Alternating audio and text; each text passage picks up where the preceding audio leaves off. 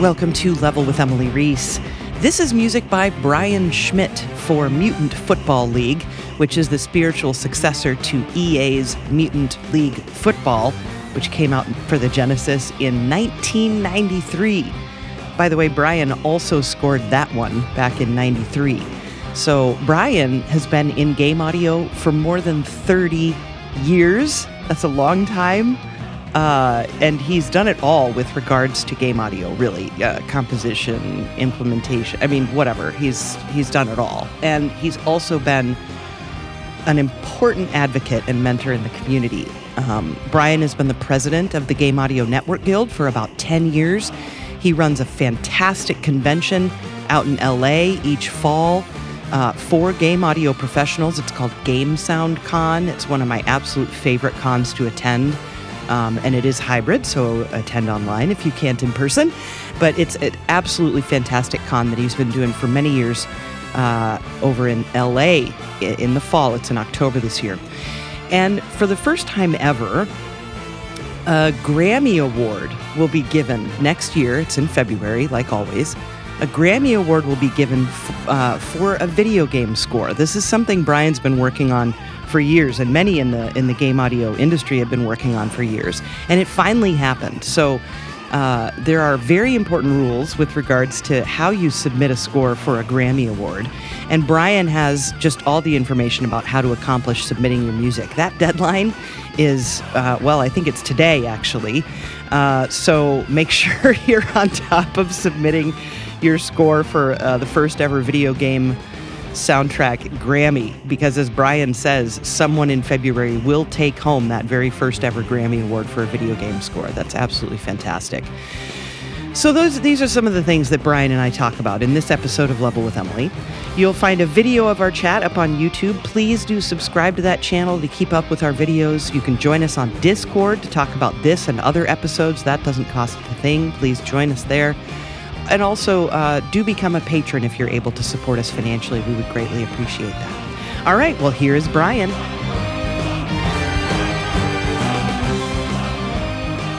I'm Brian Schmidt. I've been doing game music and sound for just over 35 years now.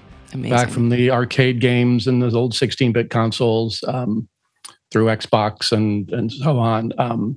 I also founded a conference called Game Sound Con, which is actually apparently grown to be the largest professional game audio conference that there is, which has been kind of fun. Yeah. It's been interesting these last couple of years with COVID and whatnot. But is it a hybrid this year again?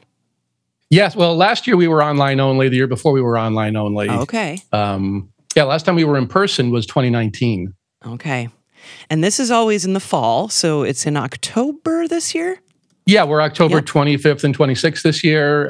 Typically in the fall. I've kind of settled into downtown LA to where it is, which is a nice place. It's the old Biltmore Hotel, which is this big old hotel that they film a lot of movies at, and it's got all this kind of cool history from Prohibition and whatnot. So it's kind of a fun vibe. But yeah, we're hybrid for the first time this year, so people can attend either remotely or in person. Yeah, there's nothing quite like in person, but what surprised me with going the last couple of years is that Game Sound Con actually was pretty fun, even as an online only thing. Mm-hmm. I was actually very pleasantly surprised. What do you think made that work in that way? First and foremost, it's all the speakers, right? The stuff that people talk about. It's just last year we had. We started doing something that's called a company deep dive, where we would get, multiple talks from one company. And so last year we had Riot do a deep dive. I think they had 4, maybe even 5 talks where here's how we do music, here's how we do sound design, here's how we do tech, here's how we do dialogue. So that's kind of fun. This year we have kind of a deep dive on Ratchet and Clank. Nice. Where we've got multiple talks, because it's such a great sounding game. Mm-hmm. So we've got multiple talks about, from the sound design team at Sony there for that. So, I think it comes down to the speakers, right? When you have a lot of really passionate people talking about stuff that they love to do and they love to share it, that's kind of where it all comes from. Yeah.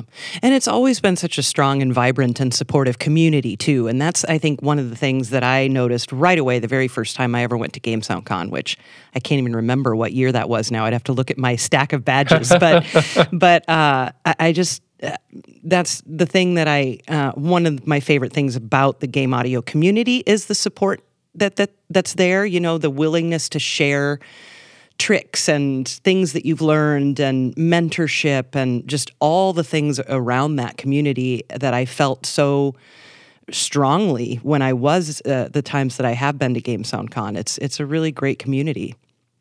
Yeah, the game audio community is pretty cool like that. I've always thought that one of the reasons for that was what we do is sort of so niche, and there's so much stuff behind the scenes that even as a, you know, maker of linear audio, you know, a film or TV audio producer, it's just not intuitive that you have to do all this stuff.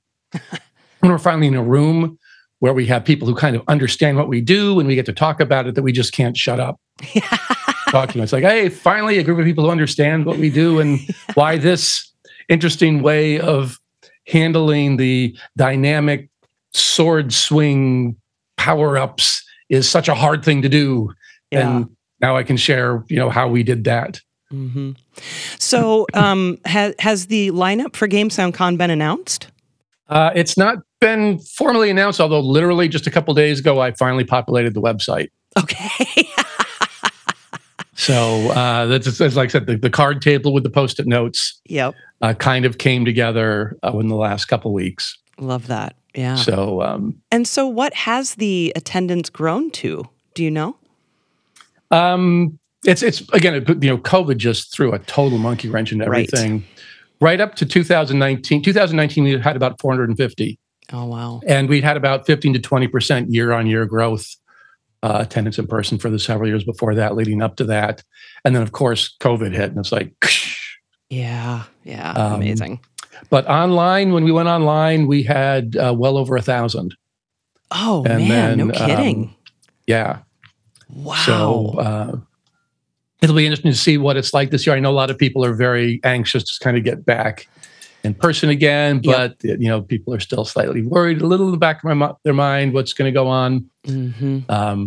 So I'm not quite sure what to expect, but I mean, the fact that you had 1,000 when it was online only definitely speaks to the need for such a conference, right? Like, people want to participate in these kinds of things. And, you know, clearly some people just can't because of the travel involved. So what a wonderful opportunity. Yeah, it definitely lowers the barrier when you don't have to, you know, get an airplane ticket and, you know, fly from Portugal or something like that. Because we have a lot of international attendees. So in that sense, it was nice. And that's why we're trying out hybrid this year. It's like, love it. Which is simultaneously exciting and terrifying. Yeah. Well, I think the margin of error, it kind of expands a little when you're involving so much tech to get something going, right? Yeah, all it takes is one. That was the most interesting thing about doing it online, because the online conference I kind of ran from here. Wow, I have a little photo somewhere of 9 or 10 screens. Running where I've got 4 simultaneous sessions and monitoring real-time chats and live streaming of the videos that the presenters created. And I'm thinking, but all it would take would be a power outage and blow a fuse or something. Yeah. Well, and actually, since then, partly because of GameSoundCon, since the first one, I put in solar with whole house battery backup. Yeah. So kind of as a, and even then, I bought a little generator and I measured the power usage of all the computers that I was using to run it. So, one little tech point can send the whole thing off. But when you're in person, it's a little bit more flexible. Yep. Yeah, but we are pushing the Biltmore's tech a little bit. They had a big tech upgrade a few years ago, but I'm not sure. We've got 6 concurrent live streams. Oh wow! We're going to be running from California. So awesome. Well, it's just such a wonderful time, and I look forward to this year very much. And it's just fantastic. I tell people about it all the time, just because GDC is one thing, because it's industry people, right? So you're surrounded with your colleagues, which is great. But narrowing it down to the audio folks it's just, yeah. I just love the community. I say that all the time. I'm like, the community of Game Sound Con is the best. So thanks. Yeah. I think, and it's something that people, especially people coming from film. I've never done film seriously. I assisted on a couple industrial films back when I was in college, but I'm not a film person. But most film composers and film sound designers, basically their message are, it's pointless to network with composers. You want to network with directors. And that makes sense. I get that. But in games, it's totally different. Right. In games, there's not that sort of magical person who is the director so much, where you have that connection between film director and film composer. Right. The person who's going to pick the composer for Call of Duty is probably audio director. Yeah. Or audio director in conjunction with a game designer, and that person is themselves a current or former composer. Right. I think Paul Lipson of senior exec VP at Formosa. Yep. Hires lots of people who hire composers. He's a composer. Right. So today in games, today's friendly competitor in the composing space, tomorrow is the audio director at Blizzard. Right. And now is in the person who's the seat of somebody doing the hiring. So networking within the industry, I think, is really important. That's GDC is awesome for networking out, and I think Game Sound Con is a little bit better for networking in. Yeah, yeah, and I think too, you bring a good point that there is an audio director, rather than like a music supervisor on a film or something like that. The audio director in games, it seems like the Foley and sound effects and UI, all of those sounds need to work with the music in a different way than that happens in film. I don't think of those departments as being quite as intertwined. And maybe they are, and I'm just wrong. But it seems like in games, all of the ambient sound, all of that also has to be working with the music in a way that doesn't necessarily achieve in film. Does that make sense? Do you think? Yeah, I get what you're saying. I think they do. I mean, I was on a panel with Alan Howarth. Actually, I think it was a GDC panel a number of years ago. Okay. And he was talking about when he was doing this, because he did the sound design for like the first Star Trek films. Okay. And he was saying there was this one scene on, if you're a Star Trek nerd, it was on the Genesis planet. Nice. Where there's all these lava and earthquakes and rumblings. And so he actually called up the composer and said, "Hey, I'm working on this scene. I'm probably going to have a lot of low end, with all these rocks." And the composer's like, "Okay, no string basses or timpani there, not a problem. I'll leave the low end for you." So it happens a little bit in film, but in games, you don't know when the lava earthquake is going to happen, and so now you get into these weird interactive mixing techniques where, okay, let's EQ down the string basses and the low percussion only when that sound effect is happening, and that's kind of the craziness that we do in sound design. Mm-hmm. So I think you're right. I think it has to be a lot more integrated discipline because the elements interact off of each other. Yeah, especially in a modern, the kinds of things that. I'm thinking back like the interactive mixing stuff that Overwatch was doing, and priority-based mixing and stuff. How do you stay on top of all of the things that are happening? Do you think that's just because of, the network of people that that you're in tune with what Overwatch is doing? Because I'm assuming, Brian, that you're not sitting there playing Overwatch every night yourself. So no. Part of it, frankly, is it's been a kind of cool byproduct of Game Sound Con is that I get to see all of, I'm looking forward to seeing the Ratchet and Clank talk. Yeah. I'm looking forward to see John Everest talk about how because he just got back from Abbey Roads, and he's going to talk about how he does his recording knowing that it's going to be implemented in a certain way in the interactive music engine. And so, I'm looking forward to seeing John's talk. And so that's certainly part of it. I do some teaching part-time too. So I try to kind of keep up on what what's out there and what are the tools doing, what's the industry doing. And you're also president of the Game Audio Network Guild, which I'm sure informs you in many ways as well. a different hat. Yeah, so let's talk about that for a minute, because the Game Audio Network Guild has been around for 20 years. How long have you been president? About 10 of that. Wow. So it's been a while, yeah. And you were one of the founders, right? Way back in the day.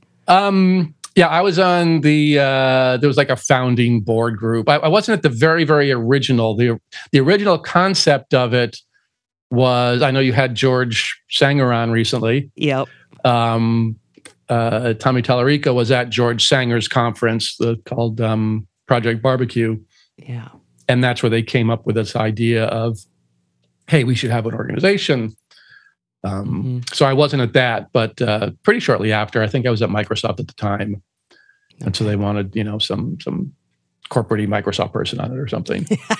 But yeah, that's we do the big awards show every year.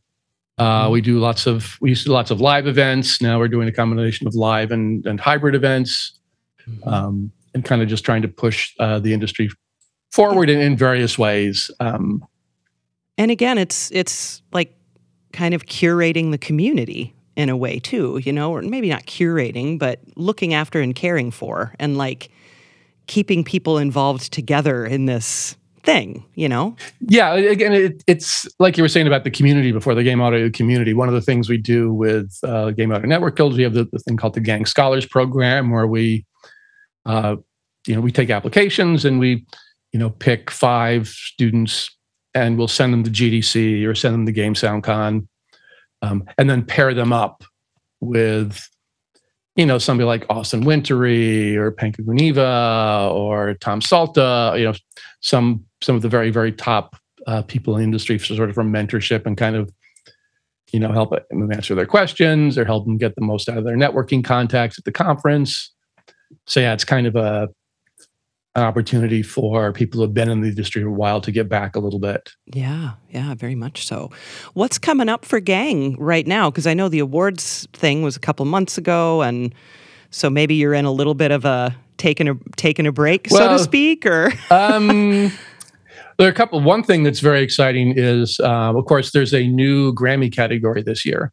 Right. So yes. That goes back a ways. You've been working on that for a long time. The first I got involved with it was in 1999. I got a call from Chance Thomas. Another composer. Because he was a game composer, film composer. He's, he scored an Academy Award winning short called Chub Chub. So he's no slouch. Right. And he was like, hey, we're trying to show NARAS that game music isn't chiptunes anymore. Yeah. And so he got a group of about 10 of us together. I believe George was there, actually. And we were, hey, here's what game music is now. Here's some examples of it. We played some stuff for Leslie Ann Jones. I remember this was at Dolby headquarters in San Francisco. Because at the time, there was a Grammy for Best Score Soundtrack for Film and Television. Okay. So games weren't even eligible. Right. And, we chatted and they sort of gave this a perspective. And a couple of years later, they added the words "and other visual media" to the film, television, and other visual media category. So our lobbying, after 2 years of effort, landed 4 more words in the category. So that was kind of funny. And then at that time, that meant that a game soundtrack would be in the same category as, soundtrack for Apollo 13, the movie, or Harry Potter or something like that. Right. And that was the category that Austin Wintory was nominated for back in 2012 for the score for Journey. And if I recall, he lost out to the soundtrack for the movie The Girl with the Dragon Tattoo. And that's the way it was for a while. And then a couple years ago, some other folks picked up the ball, and it's I say NARAS, it's the Recording Academy. They don't go by NARAS anymore. So yeah, they went back to the Academy, brought them up to date, showed them some of the amazing work that people are doing. And they're like, yeah, you're right. There should be a category. This is a unique form of musical expression for a piece of art. And so this year, for the first time in February, there will be the best score soundtrack for video games and other interactive media presented at the Grammys in February. And the reason I mentioned this in the context of Gang is that one of the things we as Gang have been doing is working very, very closely with the Academy to try and make sure that people's score soundtracks are in fact submitted and they know how to do it. There's a little bit of a chicken and egg sometimes with the Grammys where in order to submit for the Grammy, you have to be a member of the Recording Academy. And the membership window is like in the winter. So what that means is since they announced the category, there are a lot of game composers who are not members of the Recording Academy and therefore couldn't submit their soundtracks. Right. But so what the Game Audio Network Guild did is we worked with the Recording Academy to register ourselves as a media company, which means that Gang now can enter score soundtracks to be eligible for a Grammy. And so we've had composers who are not part of the Academy say, hey, I released my soundtrack for my game that came out this year. Can you submit it for us? And so we've been facilitating that. So are individual composers then responsible for themselves to do that? Or are you and anyone else like thinking, oh man, that It Takes Two soundtrack was great. Let's submit it, for instance. Or is it really, it's up to individuals? It's the way that the policy Gang has taken is we will only submit a soundtrack to the Grammys on behalf of somebody who is authorized or associated with the soundtrack itself. So we wouldn't say random fan wants to submit the soundtrack for the Grammys. We won't do that. But the composer, the artist, the developer, the designer, the publisher, we would do that.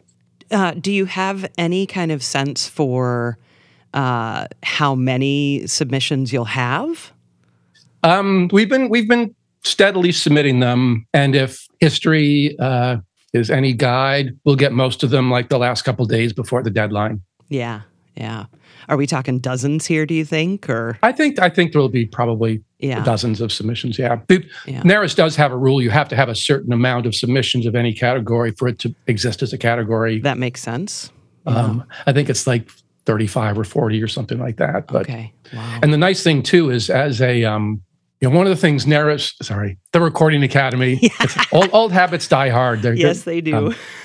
One thing the Recording Academy does pride itself on is recognizing excellence in music, whether it's, a giant session recorded at Abbey Road for a blockbuster game, or, like Hades, it's not eligible because it came out too early, but an awesome little indie soundtrack. It's kind of like the way they want to recognize the great bedroom laptop singer-songwriter. Yeah. They want to also recognize excellence as, an indie developer with an indie composer who put out their soundtrack for their quirky indie game. Right.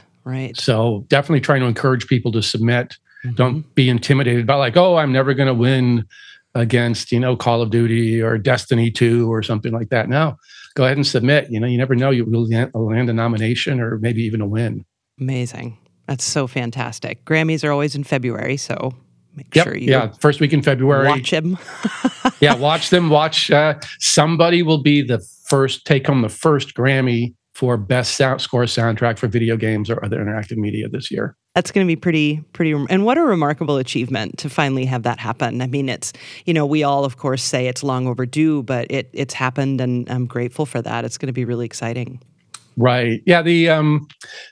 Well, you know better than anybody, right? Game music fans are very passionate fans. They are. Yeah.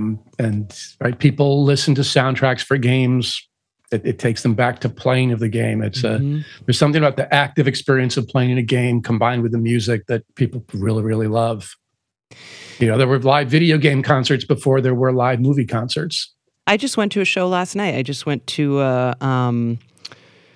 there's a bar in Minneapolis called Ice House, and it was just a group of people And they invited anyone with an instrument, come on up and play. I mean, it was great. It was wow. Very talented musicians playing, old Nintendo tunes, Zelda stuff, Mario stuff. And it was fantastic. Right. And of course, people playing Smash Brothers on the side. Yes. I mean, yep. And I am, compared to when I started talking about all this in 2011, the fact that that's so normal now, like, it's so normal in Minneapolis for there to be some kind of little game music concert somewhere. I love that. It's really great. Yeah, you all had a game music conference a couple years back. We do. We do have one. Yeah. Yeah, it's called VGM Con. And VGM Con, yeah. So much fun. Like, so much fun. Yeah, they were there last night too, so I got a chance to see Thomas, the founder, and next to Game Sound Con, and I've been saying this for years, like, those two are my jams. Like, those cons are just so great. Yeah, VGM Con is awesome. It's in April, so it's not ideal Minneapolis weather, but it could be worse usually.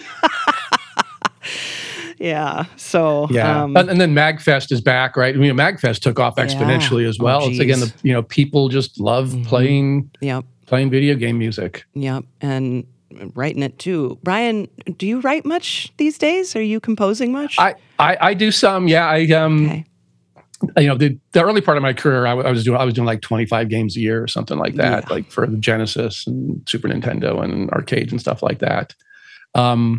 These days, I'm audio director for a company called Digital Dreams Entertainment that does a game called Mutant Football League. Sorry, Mutant League. Yeah, Mutant Football League. I get it.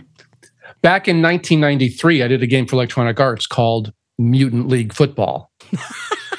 Full circle, Brian. that was a Sega Genesis title. They made a cartoon out of it and everything. It was pretty fun. The same developer contacted me like 5 years ago and said, "Hey, I'm rebooting the franchise as Mutant League Football. Sorry, Mutant Football League." Okay. So the EA's was Mutant League Football. This is Mutant Football League. Love it. So it's a spiritual successor. So I've been having a lot of fun writing. I'm doing some the sound design, writing teams for the various themes. I do some licensing in of music. Again, kind of for the different team themes. We're just starting to work on Mutant Football League 2. We just wrapped up some DLC for this year for original, and we're working hard on 2 for next gen consoles and stuff. That's so fantastic. I keep my fingers in the pie there a little bit. Yeah, no, that's good. And doing the sound design too. What do you enjoy about that side of game audio compared to the music side? Oh, I've always loved the sound design side. Yeah. It's just the intricacy and complexity of things, right? I've got a lot of aliens bashing, right? Mutant Football League is aliens are playing football against each other. And so there's, there are different races. There's, orcs and aliens and robots and humans. And so just the complexity of the sounds when you want 2 aliens to bash into each other. Okay, this one is a robot alien with this strength, and this one is a werewolf one with this strength. And okay, I need to have the tackle sound be the proper ratio of animal versus robotic. And so, the kind of, it's so different, back when I was doing lots of games, we were still pretty limited to what I like to call audio sprites, which is event would happen and you play a WAV file. Right. Or event would happen and you play a little MIDI sequence, a little fanfare. In pinball machines, I did a lot of times the fanfares are little musical flourishes. But now it's very detailed, interactive Foley. And so I just really enjoy that kind of puzzle of, okay, what piece of information are we going to grab from the game that will be a knob on this sound that controls the EQ level and the compression level of the low end food of when they hit compared to the of the pads and the helmets and the teeth or something like that. Yeah. And so are you implementing as well? Are you doing all the implementation? Neat. Okay. Yeah, that's cool. That's a skill set that, obviously some composers never have, and that's fine. But also there are people like yourself in the industry who really can do it all, which is pretty remarkable. I guess over your 35 years, I mean, this is a little bit of a ridiculous question, but I still want to ask it. Like, what have some of your favorite changes been? Like, you're like, oh my God, yes, we can do this now. Well, back when I started, it was very, very technical. Like literally, I was hired at I started working at a company called Williams Electronic Games that made pinball machines and arcade games. And one of the reasons I was hired was literally because I could write a kind of computer language known as assembly language. Okay. Which is like really, really, really low level stuff. And so you had to be very technical in order to just make things make noise. And so it gradually got a little bit better during the 16-bit console days. But the fact that I could, if I wanted to have my audio system suddenly have sound effects that were harmonized with the background music, I could just write a little bit of code, and now my system would do that. Mm-hmm. And so that was a big kind of advantage. The big inflection point in games that was sort of the hallelujah moment was probably the PlayStation 2. And that was the time where games started shipping on DVDs. And that was really the first time where a composer could count on being able to say, yeah, I'm just going to record 90 minutes of music and have it ship with a game. Some people say, oh, the PlayStation 1, you could do that because it was on compact disc. I did a bunch of games for the early PlayStation and Sega Saturn at the time. And yeah, we would occasionally use the compact disc for music. But what happened is pretty quickly, game developers were like, whoa, I got 600 megabytes here. I can fill that up with full motion videos. And game I did the first time I did a game with like 3,000 lines of dialogue. The whole CD was basically dialogue and then some game. When the Madden for the first PlayStation that I worked on, that was almost all Madden's dialogue. It was almost all commentary. Wow. So the music, with the exception of like about a minute and a half, was all synthesized on a little chip. So it really wasn't until the PlayStation 2 that things opened up. And that's when you had that was goodbye forever to the sound chip for the most part. Yeah. Because then everybody had the space to do what they needed to do. Yeah. Yeah. Because we were always fighting against memory and CPU. Sure. And we still fight against CPU, but memory became less of an issue. It still is an issue.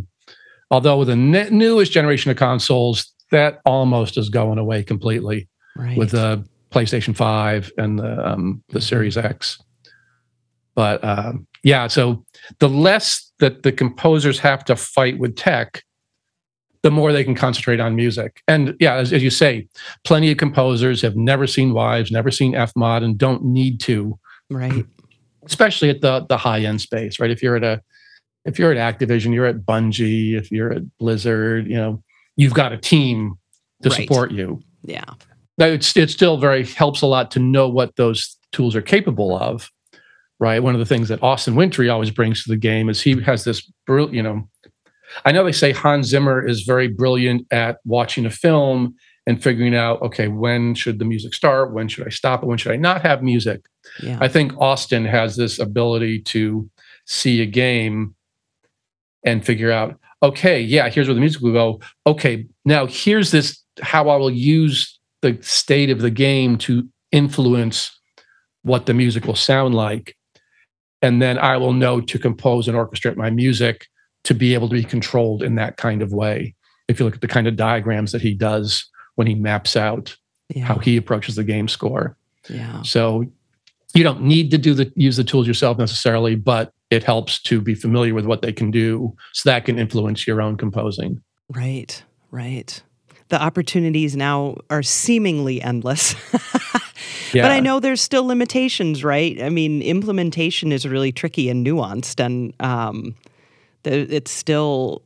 I know that one of the things Christopher Eng talks about with his Elias engine is, trying to make things just that much more seamless and that much more apparently linear, even if they're not. Yeah, I always say our goal is to, create. Well, let's just stick with music, right? Create a score for a gameplay session when somebody plays it, And it's what it would have been if we had known ahead of time exactly what they were going to do.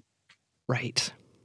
If we can, and all of the stuff we do at GameSoundCon or GDC or tech research or implementation or MetaSounds or Elias, it's all trying to reach that goal. How do you achieve the goal of creating music ahead of time for a scenario you're not sure the details on, but making it sound like you knew what the details were all along? Yeah. And that, for me, that's kind of the fun part. And the tools, again, have gotten very rich and very sophisticated. We were talking about, does a composer need to know these tools? I would say, obviously, at the top, no. Yeah. But the farther, and I don't want to say down in a diminutive sense, right? But the lower the budget the game, right? If you're working on a game where, maybe you're doing the music and some of the sound design, or you don't have a big audio team to support you, being able to do more of that yourself can definitely help.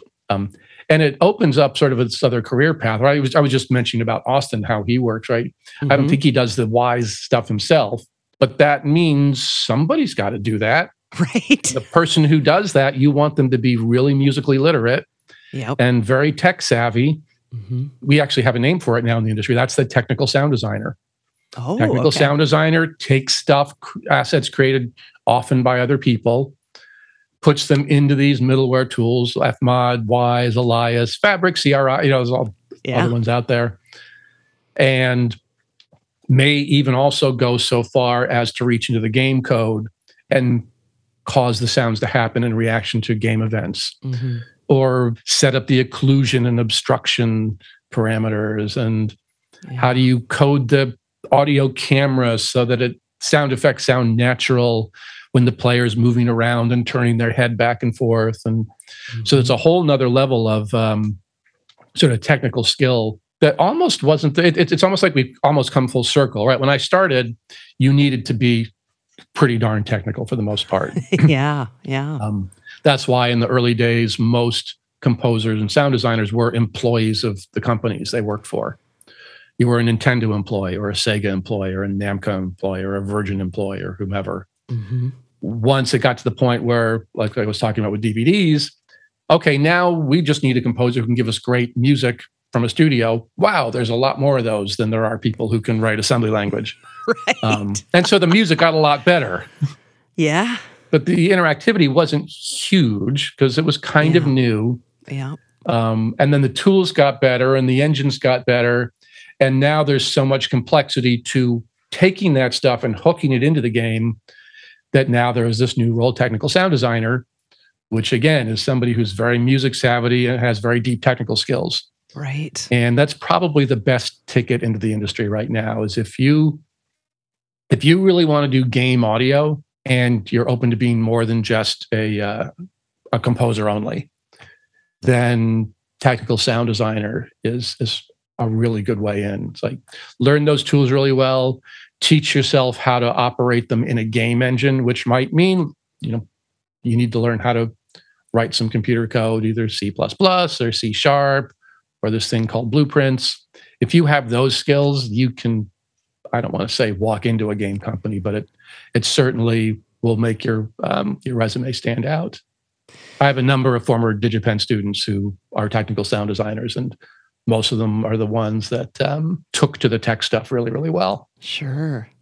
That's tremendously valuable advice, because people always want to get into game sound. I mean, that's right, really valuable insight into a different route other than just, spamming, not spamming, but, searching for games that need composers or something, hone this other set of skills that can only, I would imagine, improve your own compositional skills too, or give you ideas. Yeah, there's a legitimate debate to be had, right? Because, sure.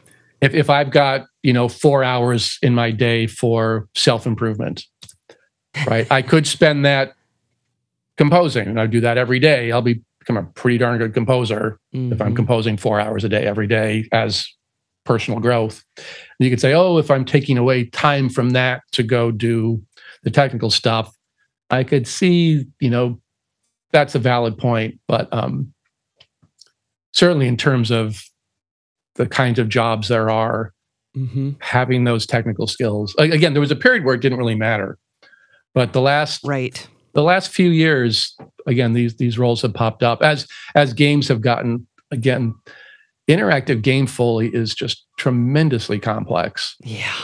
To do it really, really well, to do a Ratchet and Clank or to do a Destiny 2, the detail and the nuance they put in, and it just shows. Yeah.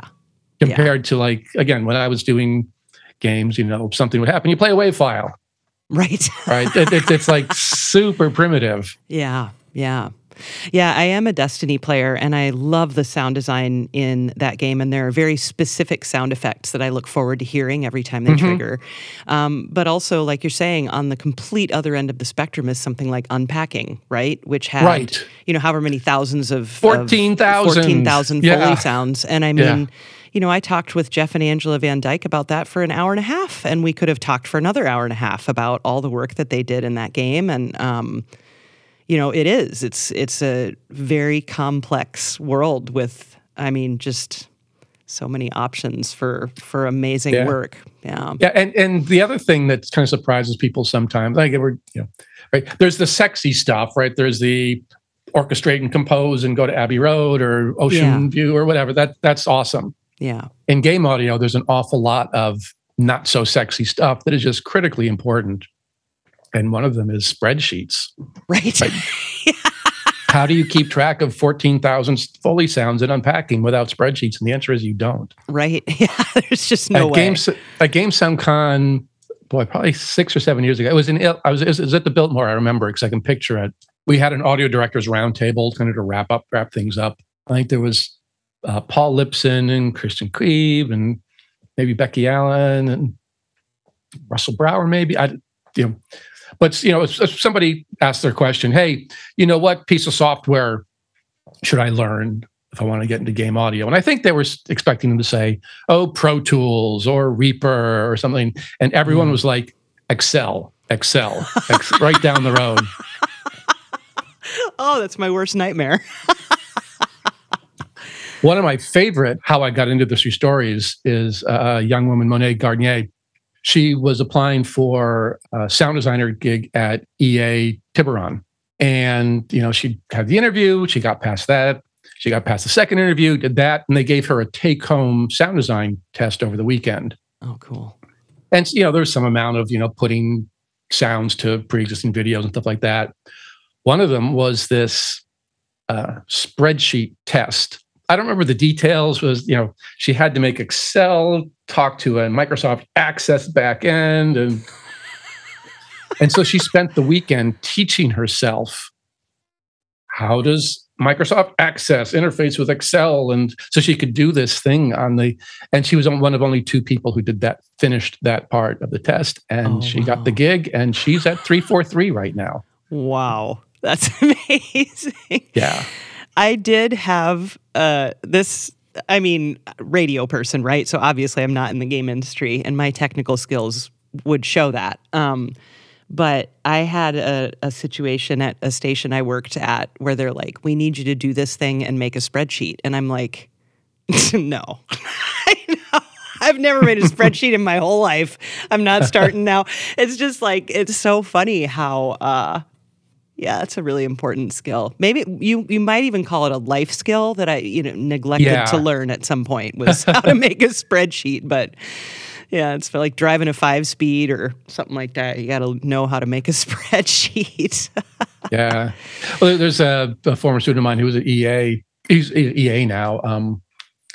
And again, something similar. He had for a student project, he had a spreadsheet. And the spreadsheets used to track, okay, what sounds did I create? And have they been put in the game yet? Has the programmer put them in yet? And so on. And so he taught himself how to write there's a programming language associated with the Google Sheets. Okay. So you can write code to do it. And he wrote some code that whenever he changed the spreadsheet entry that he had checked in this new WISE event he would create, like for a sound effect, it would would change the color of the column, of course, but it would automatically send a Slack message to his team, letting them know, hey, there's a new sound ready to be put in the game now. Amazing. So that's brilliant. Yeah, little things like that. Again, it gets back to sort of technical sound designer. Yes. There are a couple different things, and again, this is the unsexy bit of it, but if you want to get into the industry, it can be pretty useful. In games, we do things over and over and over and over again on a scale that movies just don't do. Dialogue, for example. A typical feature film will have maybe 1,500 lines of dialogue, maybe 1,800 if it's pretty long. Even my little Mutant Football League game, we're up to around 9,000 lines. And a typical AAA game is in the high tens of thousands or 200,000-300,000 lines of dialogue. And you just cannot manage those. No. Without in-deep spreadsheet. And also what we call batch processing, right? The idea is I'm going to do something and I'm going to do it on these 3,000 other sounds too. Yep. And so to the extent that somebody on the sound team understands the iZotope RX plugins they want to use and can write little bits of computer code to tell the computer, hey, go do this for me 1,000 times. Yeah. That's a super valuable skill for a game sound designer to have because it makes everybody more productive. Yeah. The more productive you can be, the more time you can actually spend doing the creative stuff and not the mechanical stuff. Right. And again, some of the things they have for dialogue are amazing because people will make mistakes, right? You can't manage 100,000 lines of dialogues and not make some mistakes. Right. So they have systems set up now where the wave file in one column and the WISE event in another column, and then the actual English sentence that is the line of dialogue in another column. And people have written things in the sound department, have written things that say, well, as a verification, let me write some code that looks at the wave file in this column, uses Google speech to text to create a text version of it. And now let me compare that with the column that has what the script had to verify that it's all correct and nobody made a mistake. And again, film people don't have to do this. Right. But maybe they do, but not at this scale. And then take those 100,000 lines and translate them into 12 languages, please. Yes, exactly, with localization and proper colloquialisms. And so the in jokes are translated appropriately. Yeah, that's a whole nother discipline. Oh, that's a very different. Yeah, it just speaks to the massive world that audio encompasses, right? In games, it's a huge world with huge ramifications. Are you gaming much? I mean, what's the last game you played? That's going to be an embarrassing one. Is it? I still like to go out and play pinball. That's kind of assume. That's where I started. That's when I was a kid. That's what my mom got mad at me for doing. And so when I want to play, I'll usually go play pinball. My son has me playing Destiny 2. Oh, nice. We should play together. But he usually backs me up. Okay, yeah. So I have a friend like that. Unbeknownst to me, I've been healed. Okay. It's like, hey, I'm doing pretty good. And it's he's back there. Like making sure you don't die. Yeah. Yeah. So yeah, we'll my son, who actually he's a contract tester at Bungie. Oh, fun. Okay. Oh, fun. And my daughter and the three of us will play that together. Oh, nice. That's perfect. A fire team of 3. Yeah. Love that. Yeah. My kids turned me on to Danganronpa, which was super fun. So we played through that together. Yeah. That's a bit old school, but it's just nice to see what you do with not a lot of tech, right? That very super engaging game. Yeah. Doesn't have scores of interactive music or complex layering or, the dialogue is, just those reused phrases, but it's just such a great game. Yeah.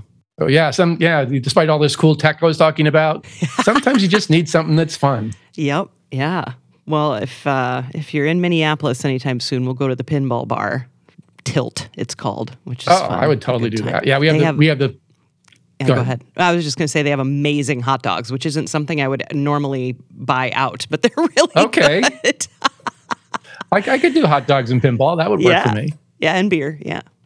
It's right by the art museum too. So if you're feeling like, you want to balance your day with some pinball and some fine art. Some culture, then you're all set there. You can do that at MIA, the Minneapolis Institute of Arts, yes.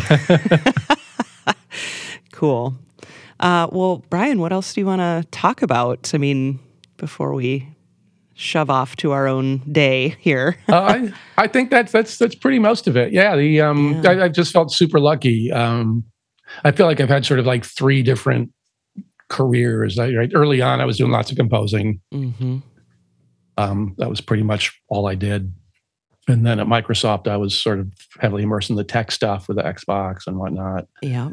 And then the last 10 years or so has been, I think, mostly about community and teaching and stuff. So it's an industry that's I've been fortunate enough to meet a lot of really cool people and work with lots of stupidly talented people who are also really, really genuinely good human beings, which so far has been pretty fun. It's a great industry. I'm glad that you're part of it and cultivating it so heavily. It's really meaningful to everyone in it. So thanks for all the work that you do, Brian. Oh no, I have a good time. And again, it's so nice to see the Grammys this finally come through. Yeah, so remind your composers, tweet out Grammy submissions. If they go through the Game Audio Network Guild to submit, they're due the 26th. That gives us a couple days to actually collect the data and then make the submission on their behalf. There's a fee to submit, but it's a fee that we just pass on because the Recording Academy charges us a certain amount to make a submission. Okay. But the deadline is coming up for sure. Right. So, yeah, you have to, the eligibility period, we should talk about that. Yeah. The eligibility period for a game soundtrack for the Grammys is October 1st, 2021 through September 30th, 2022. Okay. So if your soundtrack was released or will be released in that time period, you need to submit in the next, by August 26th to be eligible for the Grammys. And the game should ideally be released within that time as well. I think they may make a little bit of allowance, like if the game comes out in September, the soundtrack comes in October. I think that's okay. And again, you can find somebody who's in the Recording Academy, and they could submit for you. Okay. If your album was released via a record label like Lakeshore or Warner or something like that, they can probably submit it. Or if you go to the Game Audio Network Guild website, we can take all the information and we'll submit on your behalf. And again, the only thing that we require is that you had something to do with creating the soundtrack, typically the composer or the game company, or somebody authorized saying, yes, I was part of this. And yes, they know that we are submitting this for the Grammys. Okay. But the deadline is coming up. And the more submissions they get, the more convinced they will be that it was the right call to finally add a category. Yeah. I mean, I could give them a long list already in that time frame of here's who you need to be listening to right now. So Right. Well, make sure you contact them and say, hey, did you submit for the Grammys yet? And by the way, here's how. Yeah, I will for sure. Yeah. Because I should have reached out to you the moment this happened. As I'm sitting here thinking, I was like, who would have the music finger on the pulse of the game music industry the most? Okay, I'm sitting talking to her here. Yeah. So I'll be sending some emails over the next few days for sure. Yes, and if they have any questions, feel free to have them contact me. Okay. I've talked a lot with the people who put this award together. So some people are like, oh, what about DLC and stuff like that? So they've tried to think through most of those. Okay. They do realize that this is a new category and there may be some things they haven't thought of. Sure. So when in doubt, err on submitting. Much better to submit and be turned out, I'm sorry, you weren't eligible because that's a remake of a game that came out 20 years ago. Better that than to not submit and it turns out you would have been eligible. Yeah. Yeah. So like I said, there are going to be 5 Grammy nominees for Best Score Soundtrack for Video Games this year. Amazing. And 1 winner.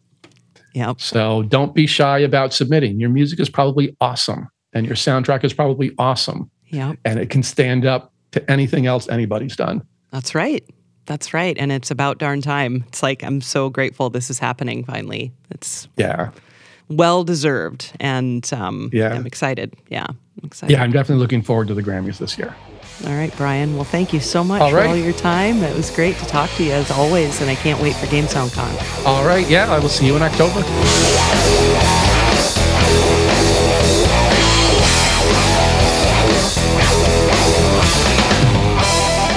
Thanks for listening to Level with Emily. You can learn more about Brian Schmidt, see a playlist, and support Level with Emily at patreon.com/level. Check out the video of our chat with Brian Schmidt on the Level with Emily YouTube channel, and do subscribe to the YouTube channel to get all of our new videos of interviews. I'm Emily Reese. Sam Keenan is our producer. Say hi, Sam. Hi. You can follow us on Twitter and Facebook at Level with Emily, and learn more about us at levelwithemily.com, made possible by Adam Selvage at Tiki Web Services.